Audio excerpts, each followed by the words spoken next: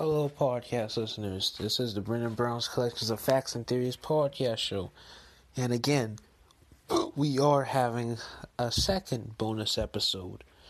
And the second bonus episode is me having my interview this week just right here, Christmas week, where I was just discussing the Bible with my church. And this is not the same man, but it's a different man named Pastor Carlton Turner, my pastor for my church that I go to, named Emmanuel Apostolic Church. If you go to his YouTube channel, which is called Carlton Turner, or either it's called Emmanuel Apostolic Church, that's one of the names for the YouTube channel. If it's called that, subscribe.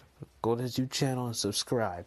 And also, I want to tell you that this is an unscripted episode, so there might be some mess ups in there. The audio might sound a little messed up because the mic was dropping, I believe, in the middle of the first half of this Bible study, but around maybe like the second and third half, it was okay, and everything went well. And I just hope you all enjoy this wonderful episode and another interview of another Bible study. Except this one is not the youth, but this one is with my church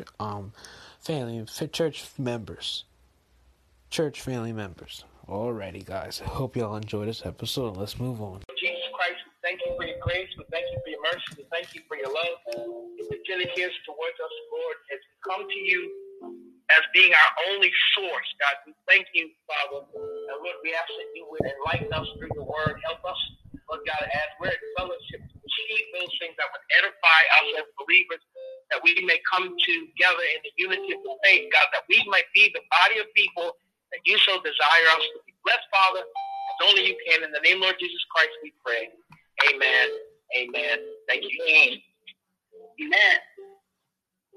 So we say praise the Lord to all of you who are here by means of YouTube, by Google Meeting, by conference line. We just thank God for the opportunity to be in fellowship with you tonight as we go into lesson number 6 of Christian Living, the handout that we have been working on for the last few weeks, or last few months, actually. So we are going to move forward with that. I'm going to share my screen so those of you that don't have the handouts can read this. So before we get started, I want to ask some basic questions. How many of you feel that discipline is necessary? And then let me ask that question. How many of you think this discipline is necessary? Actually, I believe it. Okay. Discipline is necessary. Okay. How many of you believe that discipline is has to be applied tactfully or correctly in order for it to get the most benefit? I agree with that. Okay. Is there a discipline that the believer, as we as Holy Ghost filled believers, should have in our lives? Yeah. Okay. All right. So let's read what the author of this lesson says. He says, today we are not interested in discipline in our Christian walk. We can understand discipline in sports because training and discipline are essential in order to win. This is exactly the comparison that the writer of the book of Hebrews uses in explaining the Christian walk.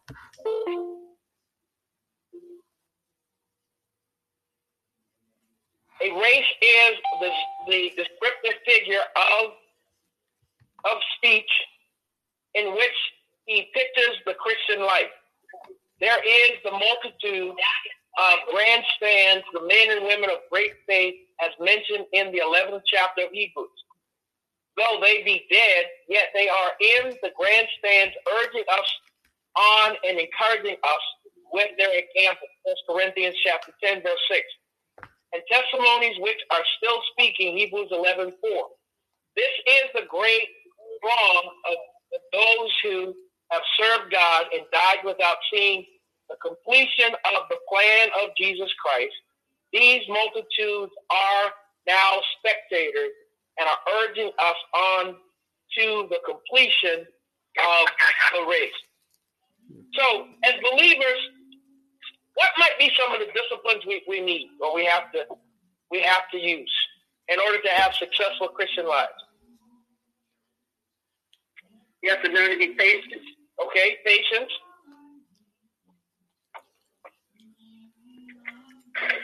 Anything else?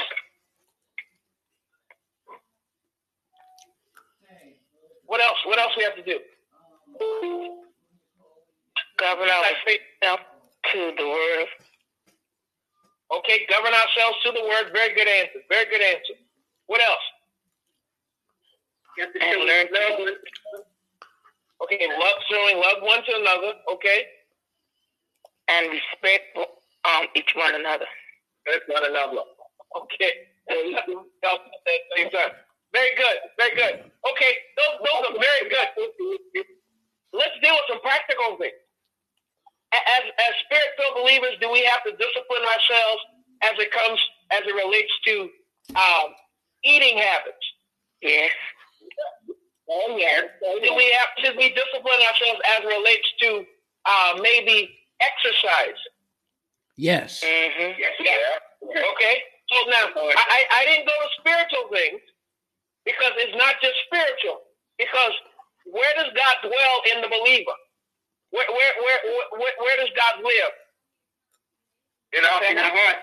Right? Uh-huh. So we are the temple of the living God, right? Mm-hmm. Which means, because we are the temple of the living God, our bodies is that temple, right? Amen. Yeah. So that means that we have to discipline ourselves, not only spiritually, but also naturally, so that we could have bodies that are mobile, bodies that are able to be used of God for whatever he wants to do. If he needs us to travel, if he needs us to talk to people, whatever that is, God needs us to be accessible. Amen?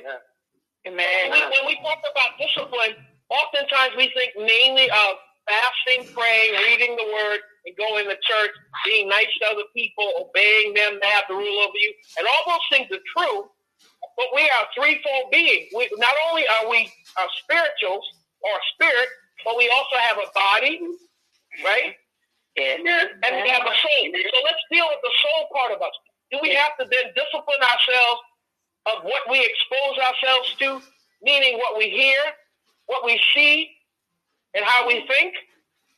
Yeah. Because as believers, are we not sometimes preoccupied or carried away by things that we've seen, things we've heard, or things that we feel? Yeah. So in order for us to say again? That communication with manners. Exactly. Yes, ma'am. So when we understand that there are three dimensions of our discipline that we have to do as believers. And I think that we oftentimes do an excellent job of disciplining ourselves spiritually, but I think the other two we sometimes leave lacking. Amen? Mm-hmm. Because if I'm sound of mind, if I have myself regulated in my thinking, if I safeguard what I'm exposed to, then I'm able to hear God more clearly without as many distractions. Amen. If I discipline myself physically, I'll feel better in my body. I won't be as tired as I may be otherwise. I may not be as sickly as I am otherwise. So when we begin to understand the balance of all of the above, physical, spiritual, and the soulless part of us, then we begin to live a balanced life, which causes us to be able to be the best instrument or temples that God desires. Yes. Amen? Amen. Hey, Pastor. Yes, sir. Try to get in touch with Uncle. Uncle trying to call me down. I can't. I'm juggling too many. Okay. All right. Go ahead. So as we get into this, our first question is, to run in this race, what must be done with the weights? according to Hebrews chapter 12, verse 1. Temper, attitude, jealousy, envy, fear, doubt, worry, unbelief, that is easily beset us. What are we to do with the weights according to Hebrews chapter 12, verse 1? You have to lay them aside. Lay them aside. What does it mean to lay them aside? Stop doing them. Okay, stop doing them. What else do we have to do besides stop doing them? Because sometimes to stop doing them, it is not an immediate process, or it's not convenient immediately. Right? Sometimes we have to. Ma'am? 628. Okay. So sometimes we have to start with the first step, which is acknowledging there's something that needs to be changed. Right? Because a lot of times, as believers, we take the mindset that as long as I don't acknowledge it, if I don't say it is what it is, then it's not real. And that we know that doesn't work. The Bible says, count those things to be not as though they were. But the Bible never told us to not claim things. As we have a tendency as believers to say, well, I'm not going to claim it. If you have a problem with a particular situation, a habit, or whatever, you need to acknowledge that. That's why the writer says that we would confess our sins, be faithful and just to forgive us of our sins, and to cleanse us of all unrighteousness. He didn't say ignore it, or pretend that it's not there. He says if we would acknowledge our sins.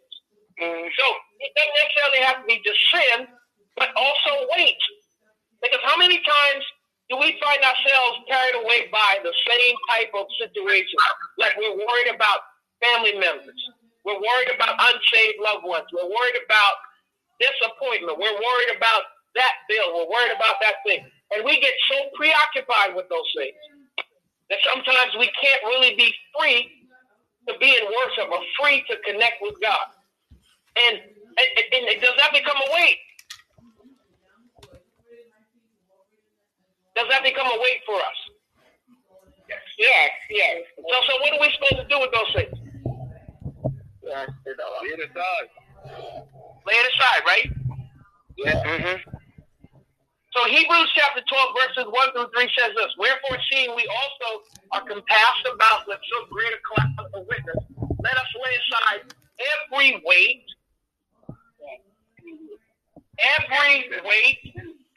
Let me just stay there for a minute. Every what? Every weight. Every weight. We don't say, well, y'all know how I am. Y'all know what that means. No. It becomes a problem, or it becomes a weight, or something that causes a schism or a division in the body of Christ. We have to look at, is this something that I need to do what? Lay aside, right? Yes. So lay aside every weight, then, and sin, which doth so easily beset us. What does it mean, easily beset us? What does it mean to be besetted?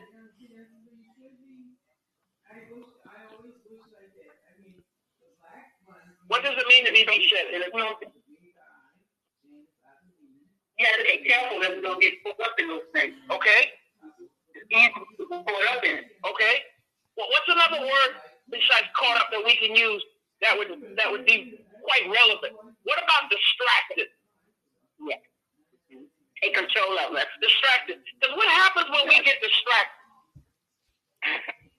We get messed up in a way where we get sidetracked at too much time. Sidetracked is exactly what I wanted to hear.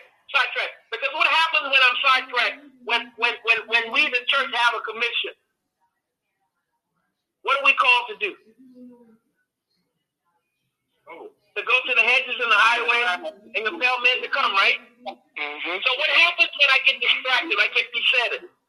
My focus then goes on to other things.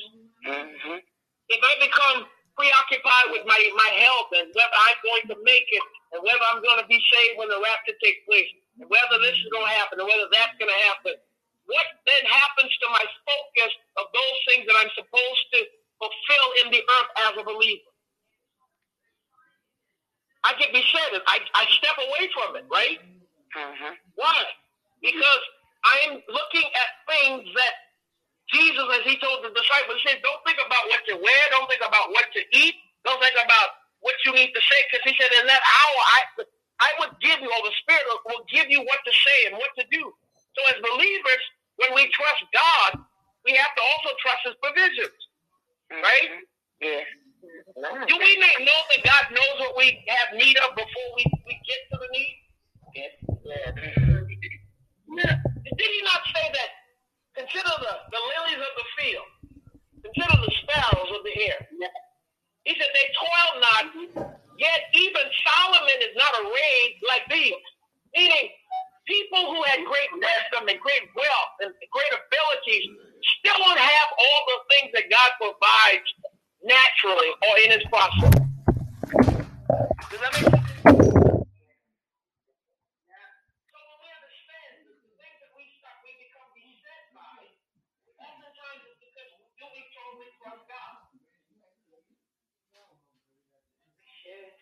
And when we get to a place where we totally trust God, that means that I can focus on what?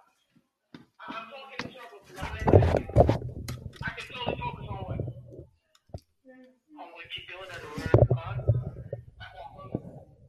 What I'm called to do for the body of Christ, right? Because it's hard to think about other people when you're consumed of your own issues, right?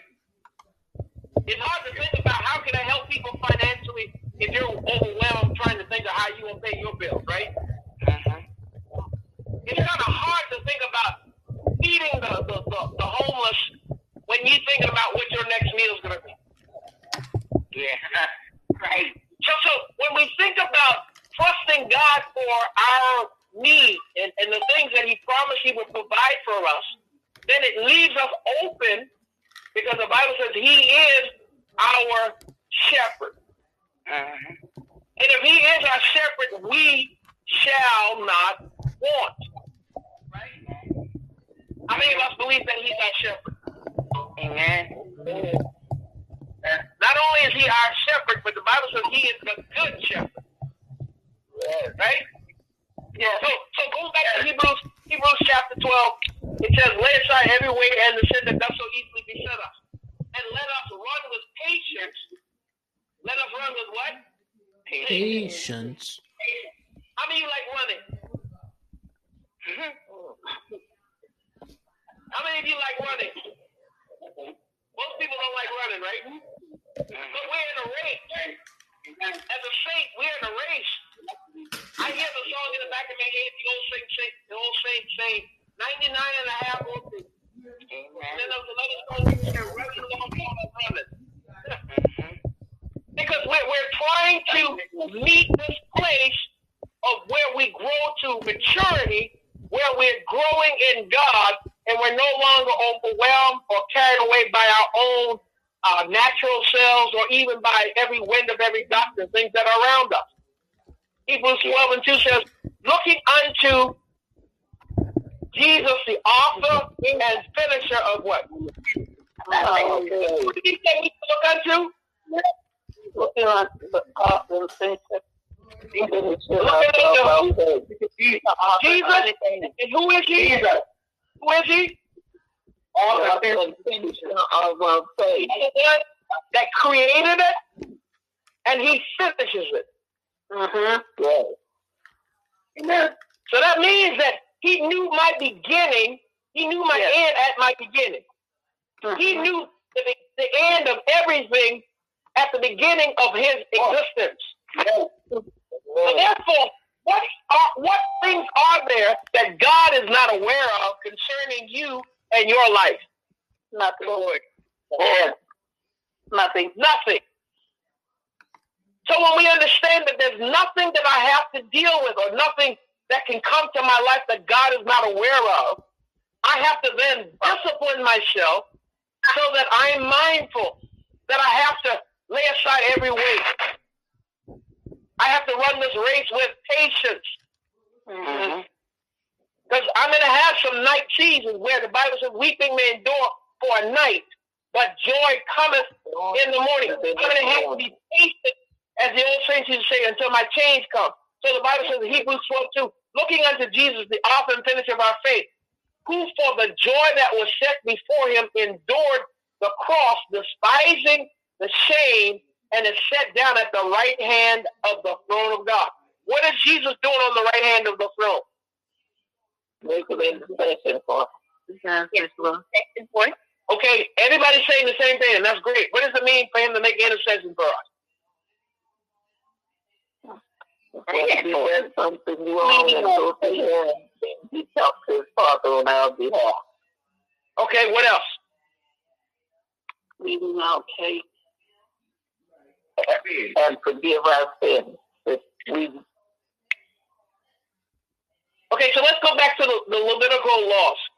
The priest would go into the holiest of holies once a year, and he would lay hands upon the scapegoat. The scapegoat then would be let out of the curtain in the back, and the scapegoat would wander away from the camp, meaning carrying the people's sin away from the camp. But the priest, while he was in the presence of the holiest of holies, he would be making sacrifice and he would be making oblation to God for the people. Mm-hmm. So Jesus, coming after the order of Melchizedek, both priest and king, what is he doing at the right hand of God besides asking for our forgiveness? What else is he doing? Protecting us. Okay, what else? What about the fact that he is... Say again?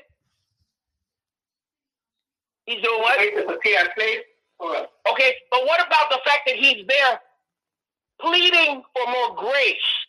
He's there making intercession, asking for strength for us when we need strength.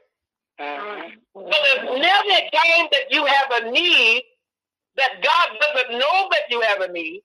And then when you understand that Jesus is on the right hand of the throne of God, he's there pleading for those things that you have need of. Does that make sense, everybody? Yes. How does it make you feel to know that God knows what your needs are, but Jesus is also pleading for those needs to be met and to sustain, and your sins to be forgiven? You're never in a place where God is not aware of what's going on with you. How does that make you feel when you really step away from it for a moment and just think about that? How does it make you feel to know that you can never be in a place or a situation where God does not know what's going on with you? Right? So good, because I know that I'm protected. So, may I ask you a question? Why then do we sometimes grow weary or become overwhelmed when we forget those things? How often do we forget what God's promises are? So I live by his promises. Because sometimes we get carried away, don't we? Sometimes we get caught up in the moment and we forget, right? Yes. Any of you ever forget? You get to worrying and you get frustrated, you get anxious, and then all of a sudden you remind yourself, "Oh my God, why am I worried? What am I doing? God's got this. He's in control." Any of you ever been there? Yes. Devil became the devil. So when we understand that, that's because we need to put ourselves in a place where we're reminded of what God's word says. And that's why I want to make certain that we understand that the discipline for the believer is so important. Because when your mind starts wandering, or you start worrying, or you become fearful, the Bible tells you the discipline that you need to do as a believer. And that discipline is what? Cast down imagination. Right? Bring every thought to obedience to the knowledge of what? Of who? Of Christ, right? Right. So when we understand that it's for me to discipline my thinking, it is for me to make certain that I am aware and mindful always of where God is and what his promises are, then therefore that should help me remove the weight. Mm-hmm. That should help me be able to run the race with patience, because whatever I'm going through, I can rest assured that God has a time of deliverance and God has a way of escape for me. Amen. Yes. Okay? Right? So then it says in verse number 13 of Hebrews 12, for consider him that endured such contradiction of sinners against himself, lest ye be wearied and faint in your minds. So it's telling you, think about what Jesus went through. Yes. Amen. Went through a lot. The Bible says he never said a mumbling word. Yes. He endured the fall. Right? Uh-huh. Yeah. And when you understand that, you get to the place where you can find confidence in God. Amen. That makes sense, everybody? Yes. Okay. Let me ask you a trivia question, and it's not one that you have to know, but I just want to see if you know. Who is the author of the book of Hebrews? Well, no, but the thing is Paul. The thing is Paul. Oh, The thing is Paul. Very good. Thank you, Elder. It is sometimes attributed to Paul, other times to Apollos, and sometimes to Eutychus. But they don't know exactly who the author of the book of Hebrews is. However, we do know that the book was written and God saw it fit to be in the 66 books that he would tell us to live by. Amen? Amen. All right, let's go to question number 2. How is patience brought about that a steady pace may be developed? According to James chapter 1, verses 3 and 4.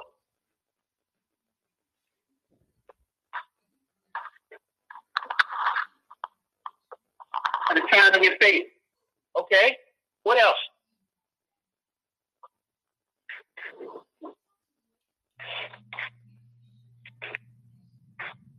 What else? Knowing this, that the trying of your faith worketh patience, but yet patience hath a perfect work, that you may be perfect and entire, wanting nothing. Okay? Nothing. Okay? What else? What else?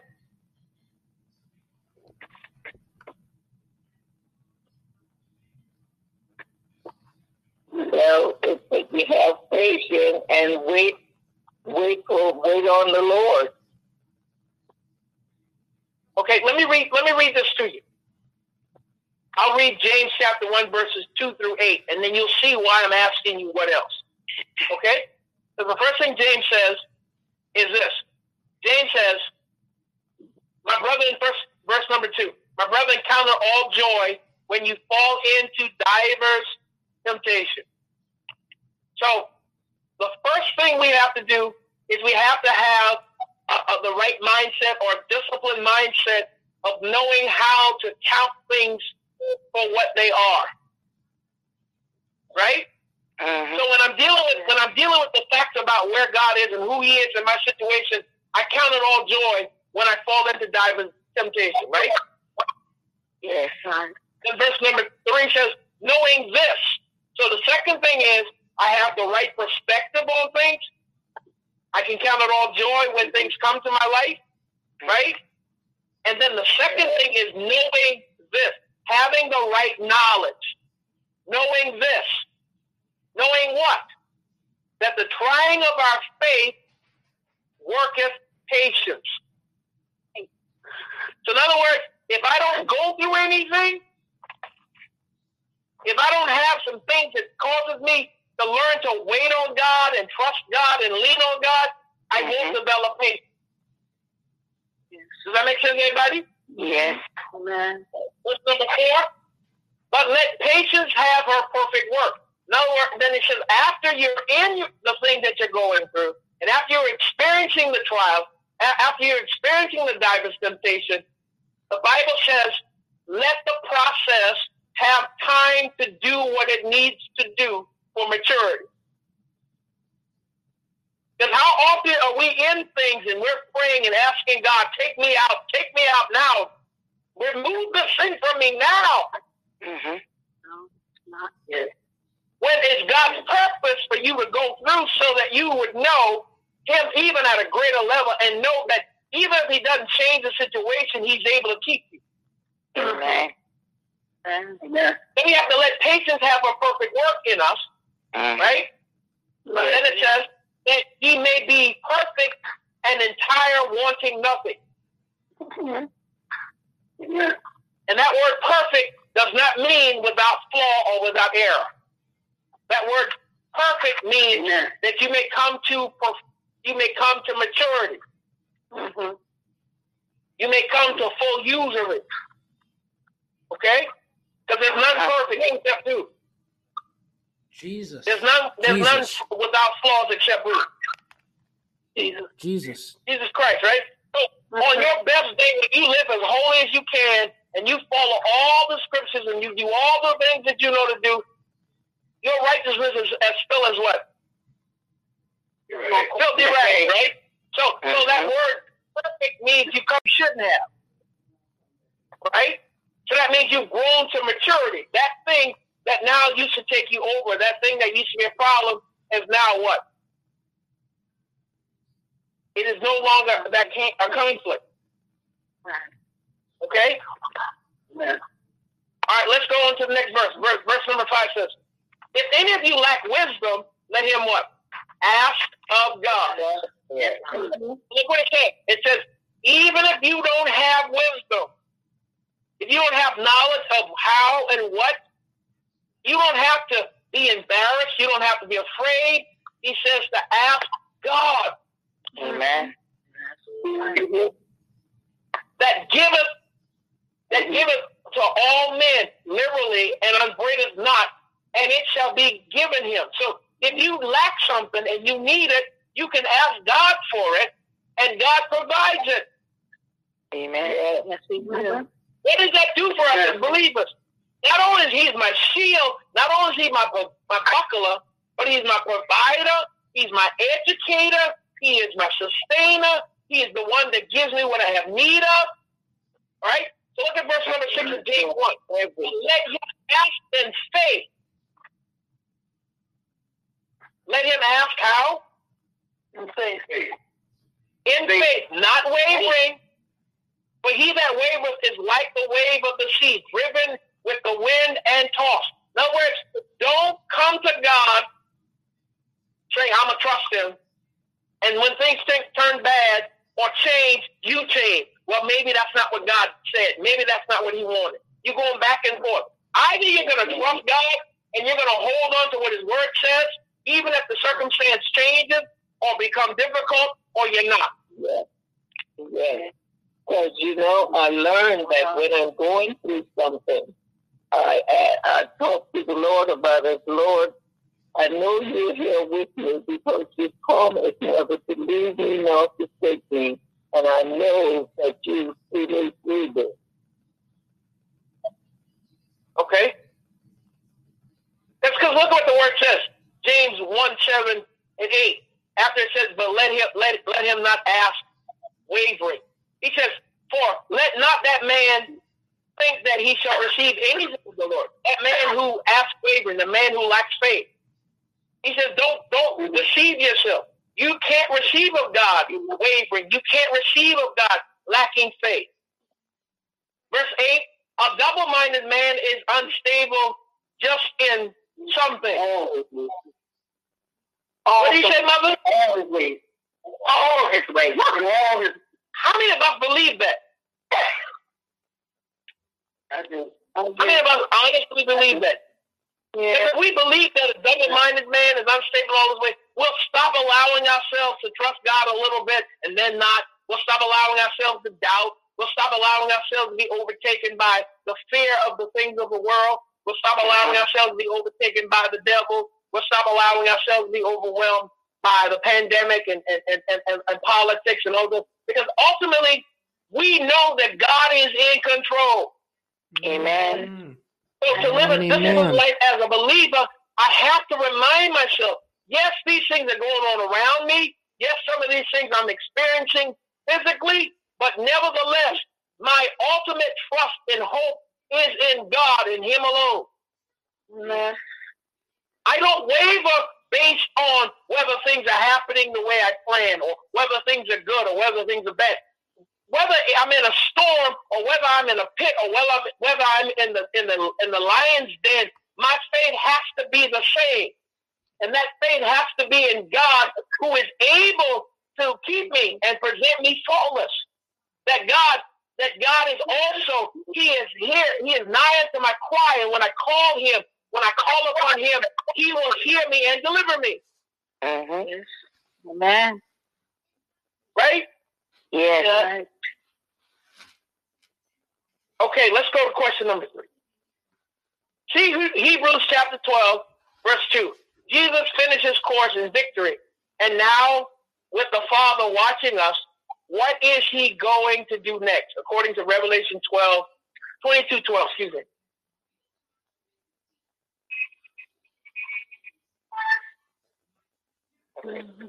Tell me quickly.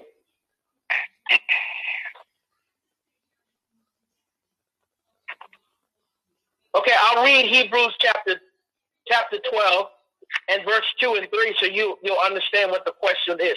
Looking unto Jesus, the author and finisher of our faith, for the joy that was set before Him, endured the cross, despising the shame, and is set down at the right hand of the throne of God.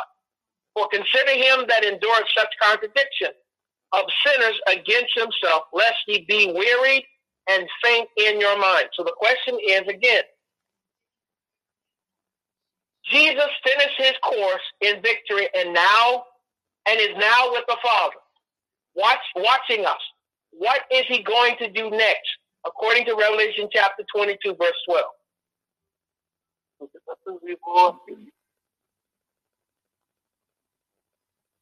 Coming forward,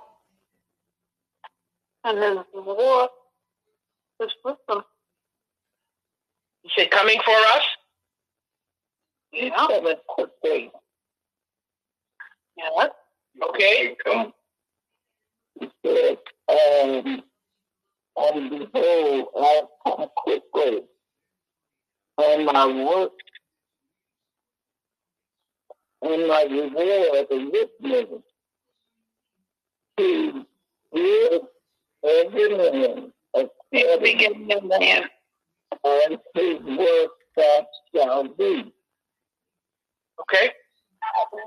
Let me read Revelation chapter 22, verses 6 and 7, and then 11 through 14.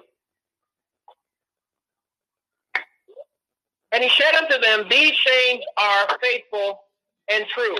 And the Lord God of the holy prophets sent His angels to show unto His servants the things which must surely be done. Verse 7, behold, I come quickly. Blessed is he that keepeth the sayings of the prophecy of this book. Blessed is who?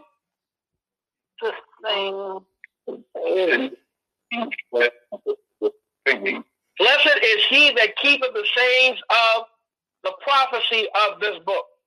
Okay? So who is he? Who is going to be blessed? Who is going to receive the reward? So those who are obedient to the word of God, right?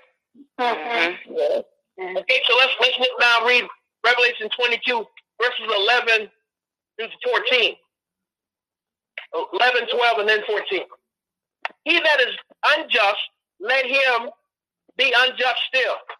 And he which is filthy, let him be filthy still. And he that is righteous, let him be righteous still. And he that is holy, let him be holy still. Okay, hear those commandments? Mm-hmm. He that is unjust, let him be unjust still. And he which is filthy, let him be filthy still. And he that is righteous, let him be righteous still. And he that is holy, let him be holy still. Verse number 12.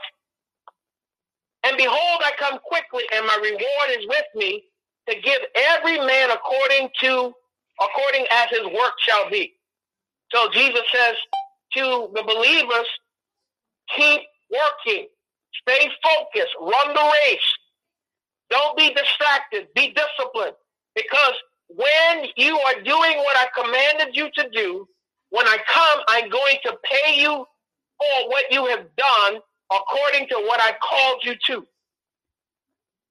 Does that make sense, everybody? Yes. Are we going to be paid for things that we were not called to fulfill or called to accomplish? No. How many of us believe that? Mm-hmm. Because we have, a lot of times we have a tendency in Christendom or in churches that people want to be like somebody else. They desire somebody else's gift or someone else's offer. So if God called you, and I'm not saying God calls ushers, but if God calls you to be the doorkeeper at the door, calls you to be an usher, and rather than being an usher, you are a choir director, are you going to be rewarded for being a choir director? No, sir. No. If that's not your calling? No, sir. So does everybody understand that? Yes. Whatever you were called to do, you need to fulfill that. Amen. He said, according to your work. And he says,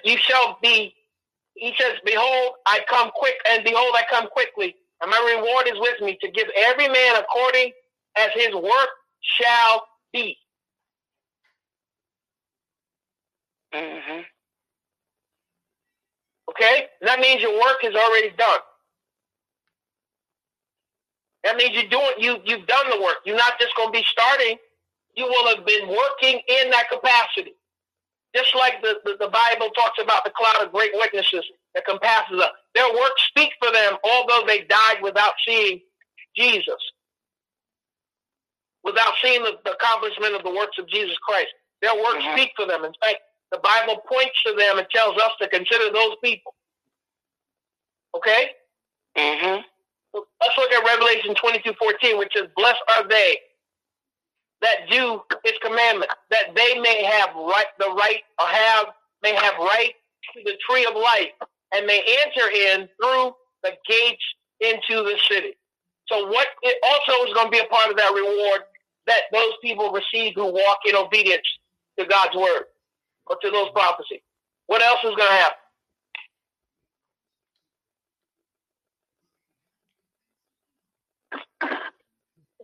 They may have a right to the tree of life, right? Mm-hmm. According to Revelation 22:14. So what is Jesus doing? And what are his plans? His plan, as Mother said earlier, he's preparing a place for us. And where he is, he's coming back to receive us unto himself. Okay? How many of y'all believe Jesus Christ is still coming? Mm-hmm. I do. Yeah. How many believe that Jesus Christ is coming? Mm-hmm. That's why he says, be not weary in well-doing. Don't get weary in what you're doing, although it seems like nobody acknowledges or even sees what you're doing. All right, question number 5.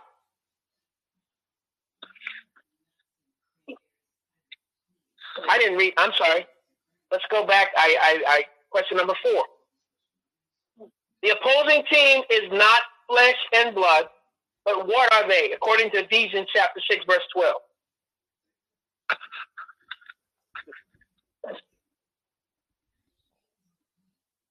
The opposing team is not flesh and blood, but it is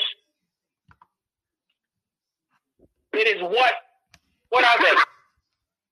According to Ephesians 6:12. Who do we wrestle against? Principality. And what else? Principalities and what else? Principalities. Not against flesh and blood, but against principalities, against powers, against the ruler of the darkness of this world, against spiritual wickedness in high places. Okay, so what that tells us is that our battle is not physical. Our battle is not tangible. So when we take oppositions against each other or against people, that's not what we should be doing. Even if the enemy is using a person, it's not the person that you have a problem with. It's the spirit that's using that person or the spirit that influences them. But what often happens to us as believers? We wind up disliking the person, right? Yes. Yes. We wind up having issues with people, and every time they walk in a room, we rolling our eyes or sucking our teeth or trying to move to another place, right? We wrestle not against flesh and blood. So when it talks about principalities, powers, against rulers of the darkness of this world, what is another name for those descriptions? What is a word that summarizes all of that? Sin. Devil. Say that again? Sin. All right. Somebody say the devil, but what else? Who else? Who else? Sin. Anyway, yeah, but let me ask y'all a question. Can Satan be everywhere at the same time? No. Mm-mm. No. Does Satan have all powers? No. So therefore, Satan is not omnipresent, right? No. And because he's not because he's not omnipresent. Again? Satan had those third angels that came down with him from heaven running around doing his dirty work. Okay. So what are they called? Spirit. Okay, spirit is one term. What is another term? What is it called? Enemy. What did you say, Elder? Demons, exactly. Demons. Principalities and powers, those are descriptions of demons. Okay? There are different dimensions of things that we encounter, we wrestle with. And we have to know that. That's why we have to be fully armored to be able to go to war against spirit in the spiritual warfare. You can't be pansy. You can't be soft and weak in the spiritual warfare. Because the Bible says Satan goes about as a roaring lion seeking whom he may devour. His whole entire intent is to kill you. Steal. Right? Kill, steal, destroy. So you can't go walking around passive like, devil, leave me alone. Okay, stop now, stop. The Bible says resist the devil, and he'll do what? Oh, yes. Flee. And then Jude, in the book of Jude, when he contended for the body of Moses, he brought not a railing accusation, but he does say what? Satan, the Lord rebuked thee. So we have to know the power that we have in God, but the only way for us to operate and demonstrate in that power, we have to make certain we're fully equipped. In order for us to be fully equipped, we have to be disciplined. Yeah. Okay? You can't just pray today and then don't pray again for another few weeks when things get bad again. No. The disciplined life of the believer is meant to always pray and not faint. Yeah. Right? Amen. You have to modify the deeds of the flesh daily because the enemy tries to capture us, drawing us away by our own lust and our entice. So the more I die to my will and die to my flesh and die to the things of the world, the less ammunition he has against me. And who does he use to defeat me? Who does the system of darkness or powers of darkness or the enemy use to defeat us? Who and what does he use?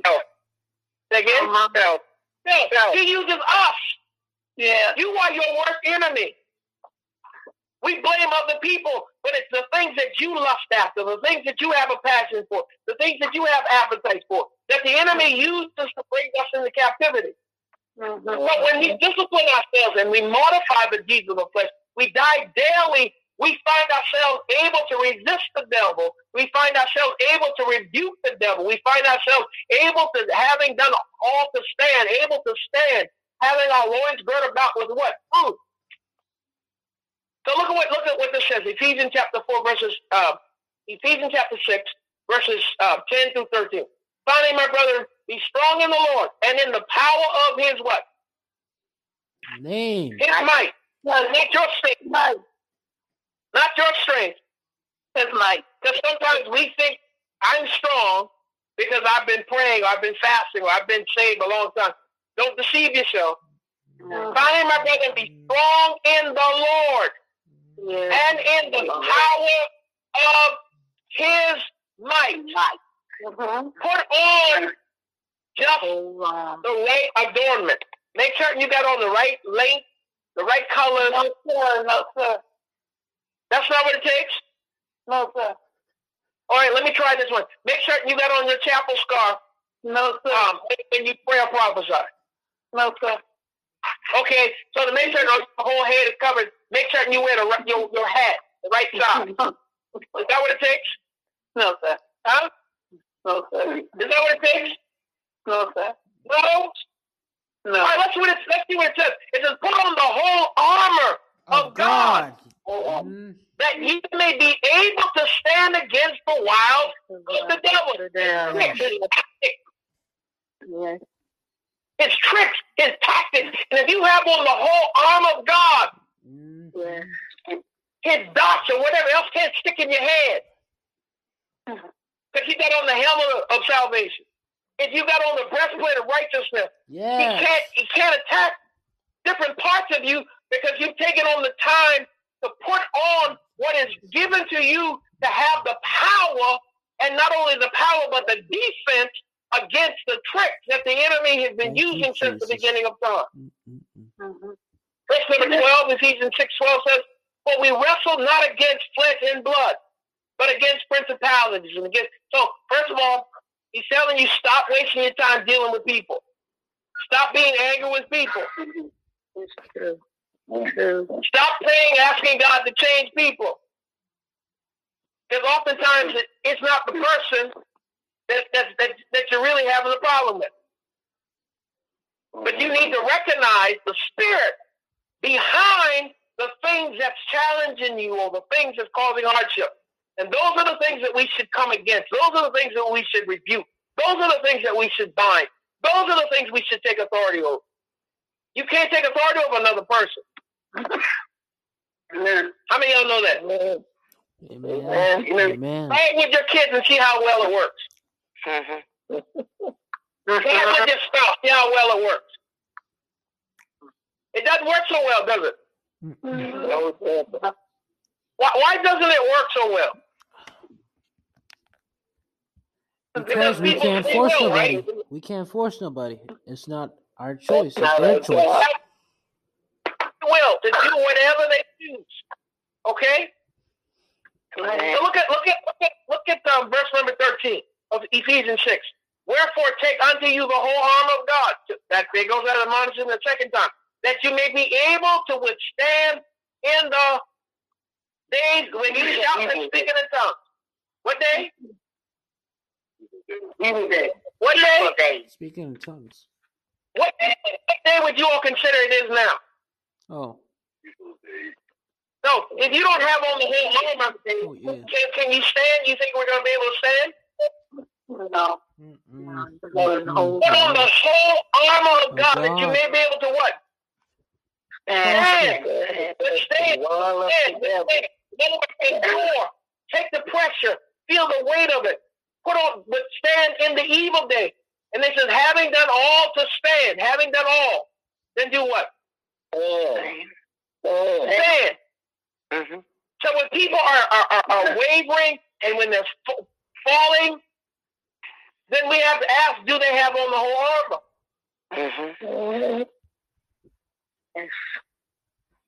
Because if you have on the whole armor, you're going to be able to stand. Amen. Everybody? Yeah. This is what I want the saints to understand. Your shouting don't keep you. Amen. It's that belief and that Your life. listening to being able to sing great songs and enjoying great music won't keep you. Because what happens to shouting? That goes over with. You get tired and you have to stop shouting, right? What happens to dancing? Dancing slows down, or you just stop altogether. You get to a point where you may not be able to move your feet, but you can wave your hand. Right? That's right. But the one thing that stands sure, when you put on the whole armor, it does not lose strength or power because it's not your strength or power, but it is the strength and the power of the might of the Lord Jesus Christ. Yeah. Amen. Amen. And once you have your loins girded about with truth, and once you discipline yourself, and once you know who God is, and once you know you have your confidence and God's mutability, that God doesn't change, then you do what you have to stand. But whatever's coming in your life, you said, you know what? I know God is in control. Doesn't matter what's happening, God is going to see me through this. Yeah. That confidence is only from you knowing who God is. Okay? Amen. All right, we have 4 minutes left. Are there any questions?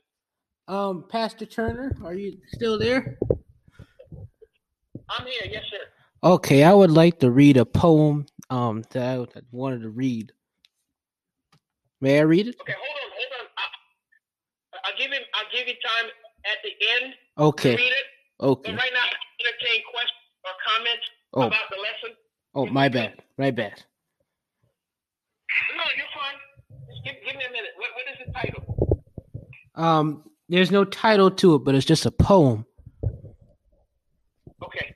Give me a minute. I want to entertain questions or comments that anybody may have in regards to the lesson. Because I'm reading people's chat too, and I'm also entertaining the same in the Google meeting. Yes, sir. Any questions? Anybody have any comments that we need to express? And those of you on the conference line, if you have a question or comment, please let us know.